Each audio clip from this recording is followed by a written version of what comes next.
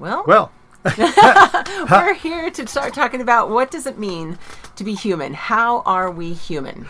I don't know. We're still figuring it out. We're figuring a lot of things out. I'm Craig, And I'm Carla. and we're trying to understand being human from the perspective of God's story in the Bible. It's more than just being a species like Homo sapiens. We think it's about community, about relationships, and about welcoming. We're figuring it out still. So join us as we do. Because we're not holier than you. Oh, I didn't want that to rhyme.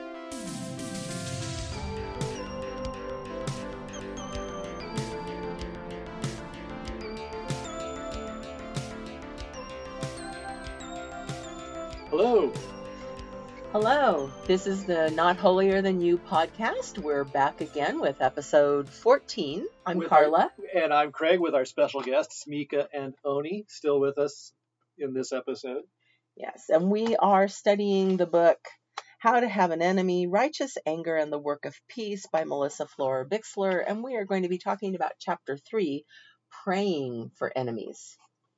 So, and praying for enemies, does that mean, dear God, give me some enemies because things have been going too well for me? Or like, we pray for health, God give me health?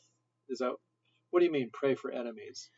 Well, I think that comes from the Lord's Prayer. Maybe not exactly from the Lord's Prayer, but Jesus talks about loving our enemies. So if in the Lord's Prayer we are praying for our daily bread, we're praying for our debtors and our own debts and such, maybe there's something to that, because we're to love our enemies and we're to pray for those who are in debt to us somehow, which could mean they're an enemy. Okay, so the indebted, those who owe us something. So is that part of also how maybe we can think of an enemy? It's like, I have an expectation and you're not fulfilling it? Well, I don't know about that. Okay. I've not thought of debtors as someone who owes me something. I guess because sometimes it's also said, forgive us of our sins, and for those who have sinned against us is another way that the Lord's Prayer is translated. So I would think we're thinking of those who have maybe sinned against us, or we can see that they have sinned against others. All right. There's injustice at play in this.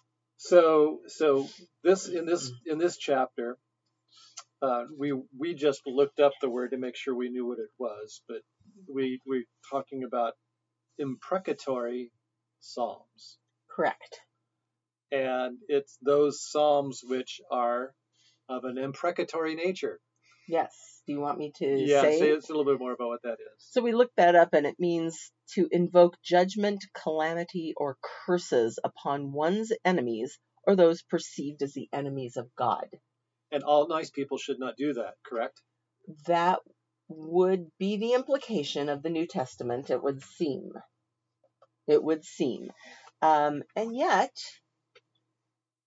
if Jesus said to love our enemies, he's kind of pointing out that we have some enemies. And if we take the translation of the Lord's Prayer as, forgive us our sins as we forgive those who have sinned against us, I think that might mean we need to pray for them, which isn't always easy. Well, I think at the very least it acknowledges there is a difference, that there are animosity, or there's pain, there's or harm, or I think is the even, term, and that we can be angry, that we're allowed to be angry. But we are also told later in the New Testament to not let the sun set on our anger. But, I think when something really awful has happened, it's hard to not dwell on that for a while and to struggle with the forgiveness. So, before we even get around to forgiveness, right? I mean, that's something that you've talked about quite a bit, is that it's probably really good not to get to forgiveness too soon. you probably really should know the depth of your anger, frustration, hurt, harm before you jump to forgiveness too soon. Well, and forgiveness is also it's a process. It doesn't happen just boom, you snap your fingers and, oh, I forgave that person and everything's well and good, because sometimes that anger surges back up in you again and you get angry all over again, and you might eventually have to kind of say, I forgave that person. I guess I need to embrace that forgiveness again for that person in some way. And so we're talking, you're referring to your own personal experience. Yes.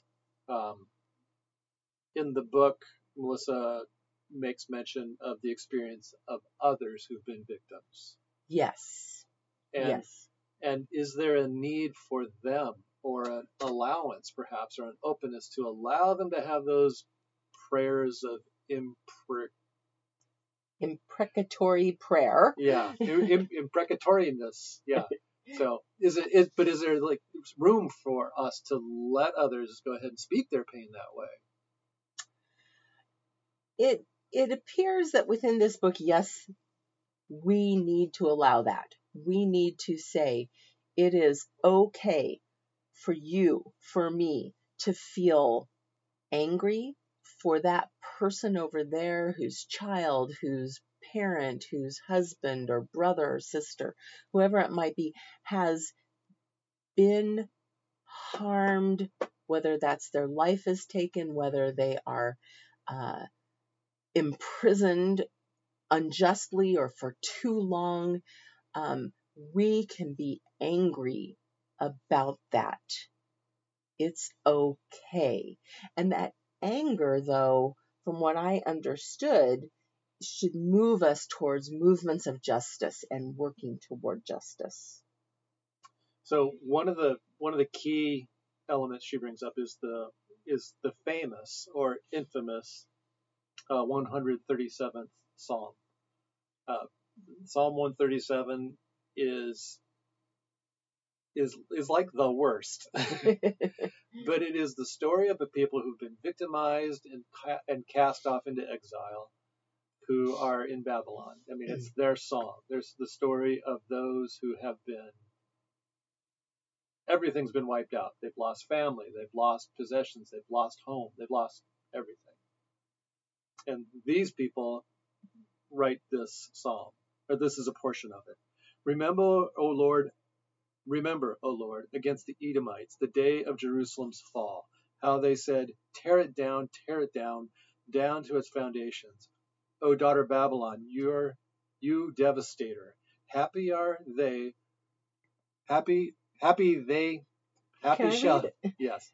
shall they be who pay you back what you have done to us. Happy shall they be who take your little ones and dash them against the rock. Thank you. I can't read today because I've only got one good eye. Yeah, so. So, I mean, that psalm is infamous about dashing the babies against the rocks. That's horrible. Yeah, right. I mean, if we say that we're pro-life, how can we be pro-life if we're talking about taking babies in custody? But is there space for that authentic human emotion to just emerge and just be shouted out in pain to God? And well, I believe there is. I believe that God can take our anger, because God has probably held anger against us, against others, and yet God is able to take that anger and offer us forgiveness. And we see the way in which that was done when God, since we're talking right now around the Christmas season, came down in human form in the person of Jesus and began to live and show us what it means to live in a life of forgiveness. But Jesus got angry sometimes too, and he got sad. He got angry about different things like, the money changers in the temple. He got sad about the death of Lazarus.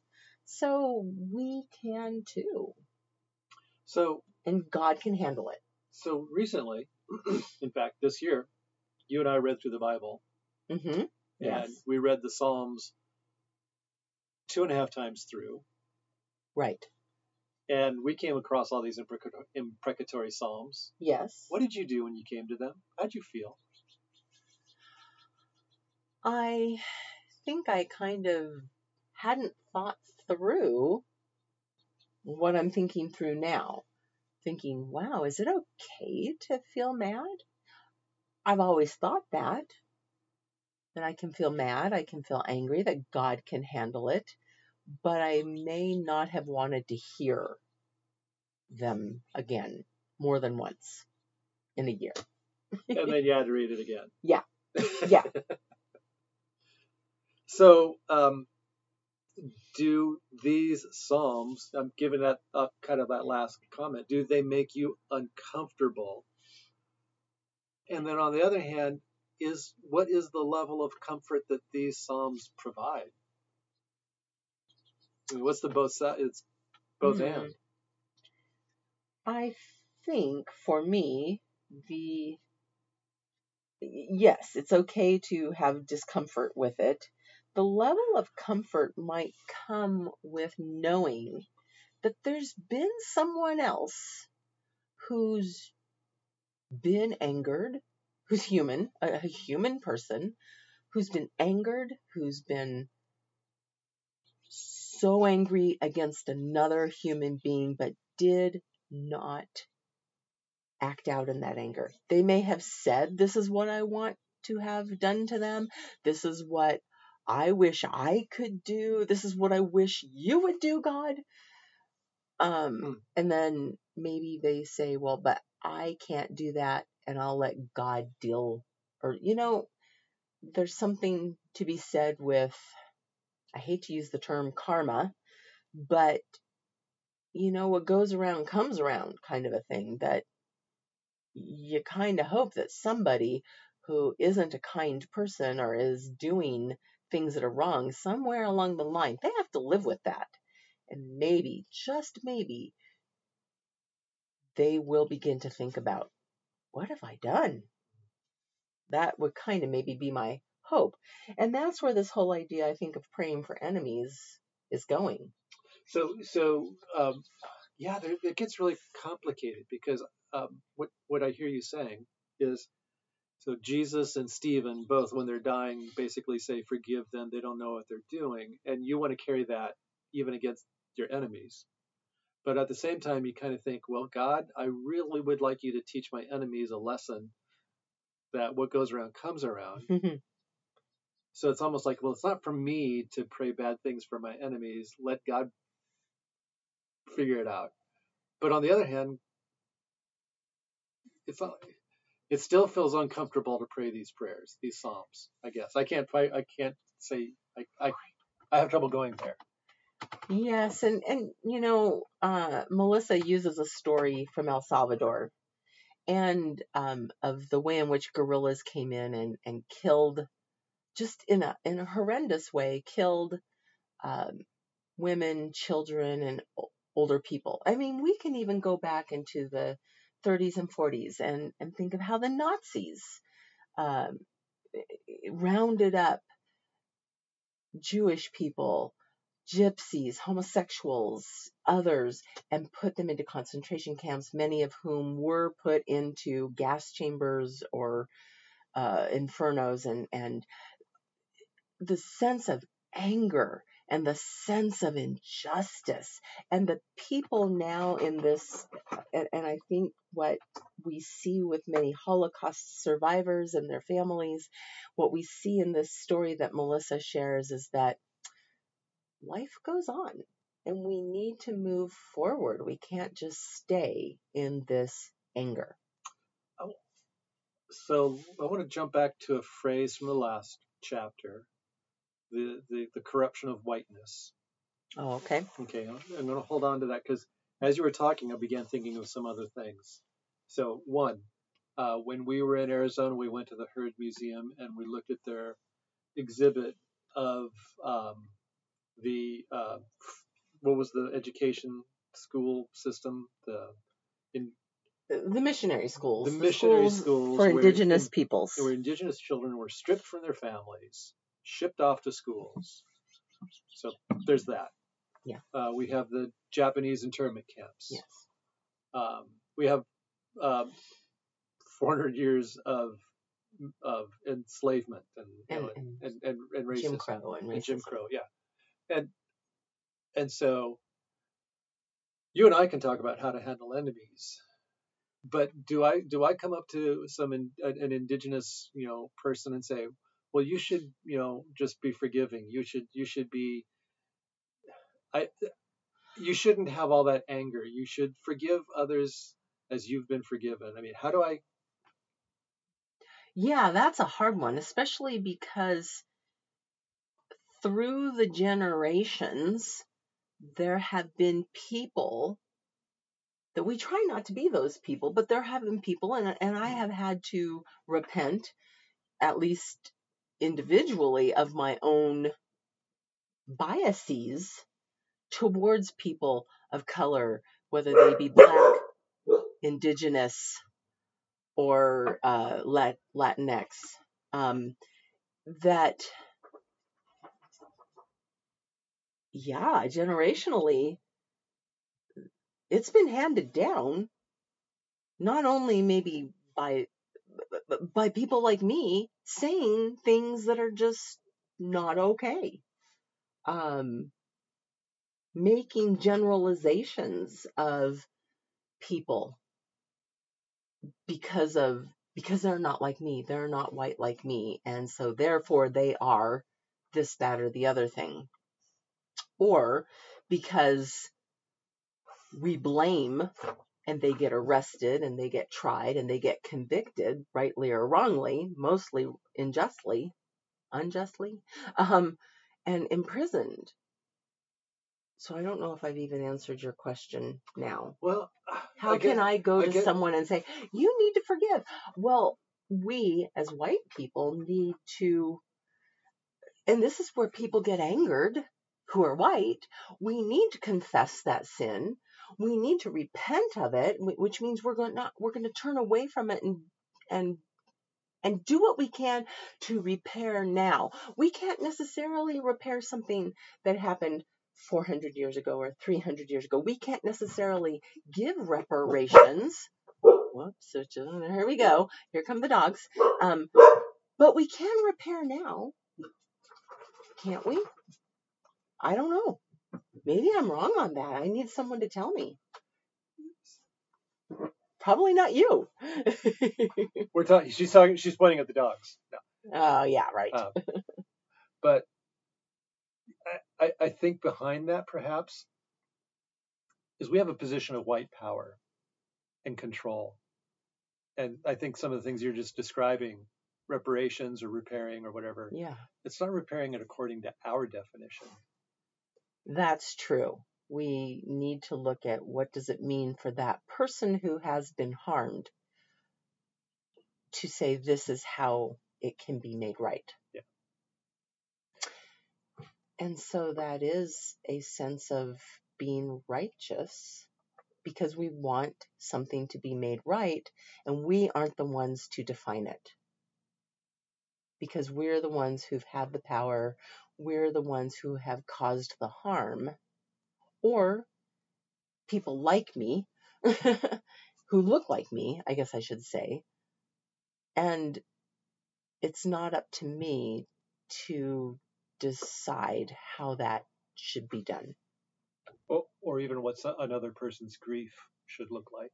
Right. One of the things I heard this summer as I was a member of, we put together, well, I didn't. I have to give all the credit to my friend Gretchen, who put together a class for Idaho educators about the 5 tribes of Idaho.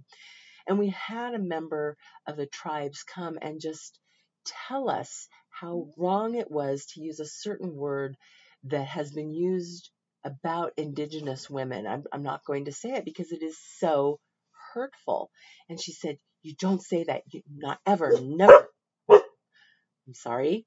Anyway, sorry for the dogs. And I need to listen to her. I need to listen to her and I need to feel remorse that people who look like me, men and women, have used a word that we wouldn't want used. I wouldn't want it used about me. So, anyway. Well, So I think perhaps in wrapping up, there is a suggestion for some homework with this imprecatory psalm. Write your own imprecatory psalm. And think of it this way. Write a prayer that honestly reflects your need to be liberated from your enemies. And it might even be hard to think of who your enemies are. But what would it mean to be liberated from your enemies? Asking God to be the liberator. That sounds good. I remember you leading a class on the Psalms and telling people to write their own psalm. Not sure if it was one of these, but yeah. Who do you need to be? Who's your enemy from whom you need to be liberated?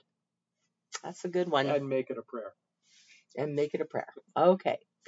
Well, thank you for listening. And this is, we're not, the Not Holier Than You podcast. I'm Carla. I'm Craig. And we're wrapping it up for right now. Take care. Next time.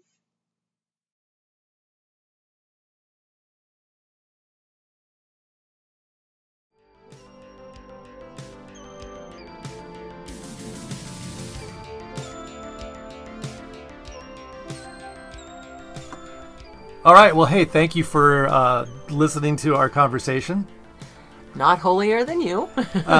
And boy, we really like that title because I think it's true. Correct.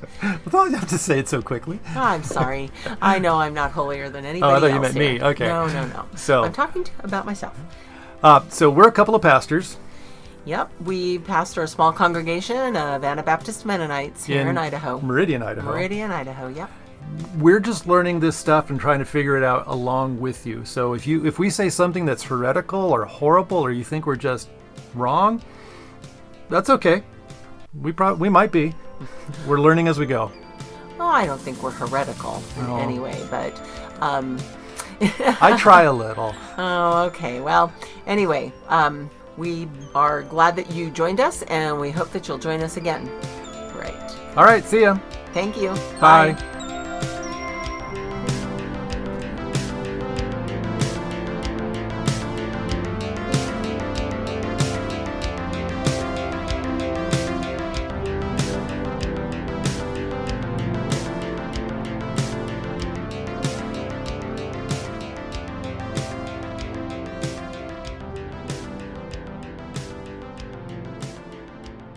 Glad the dog had something to say. Oh, you're going to have to edit that out. Okay. Oops.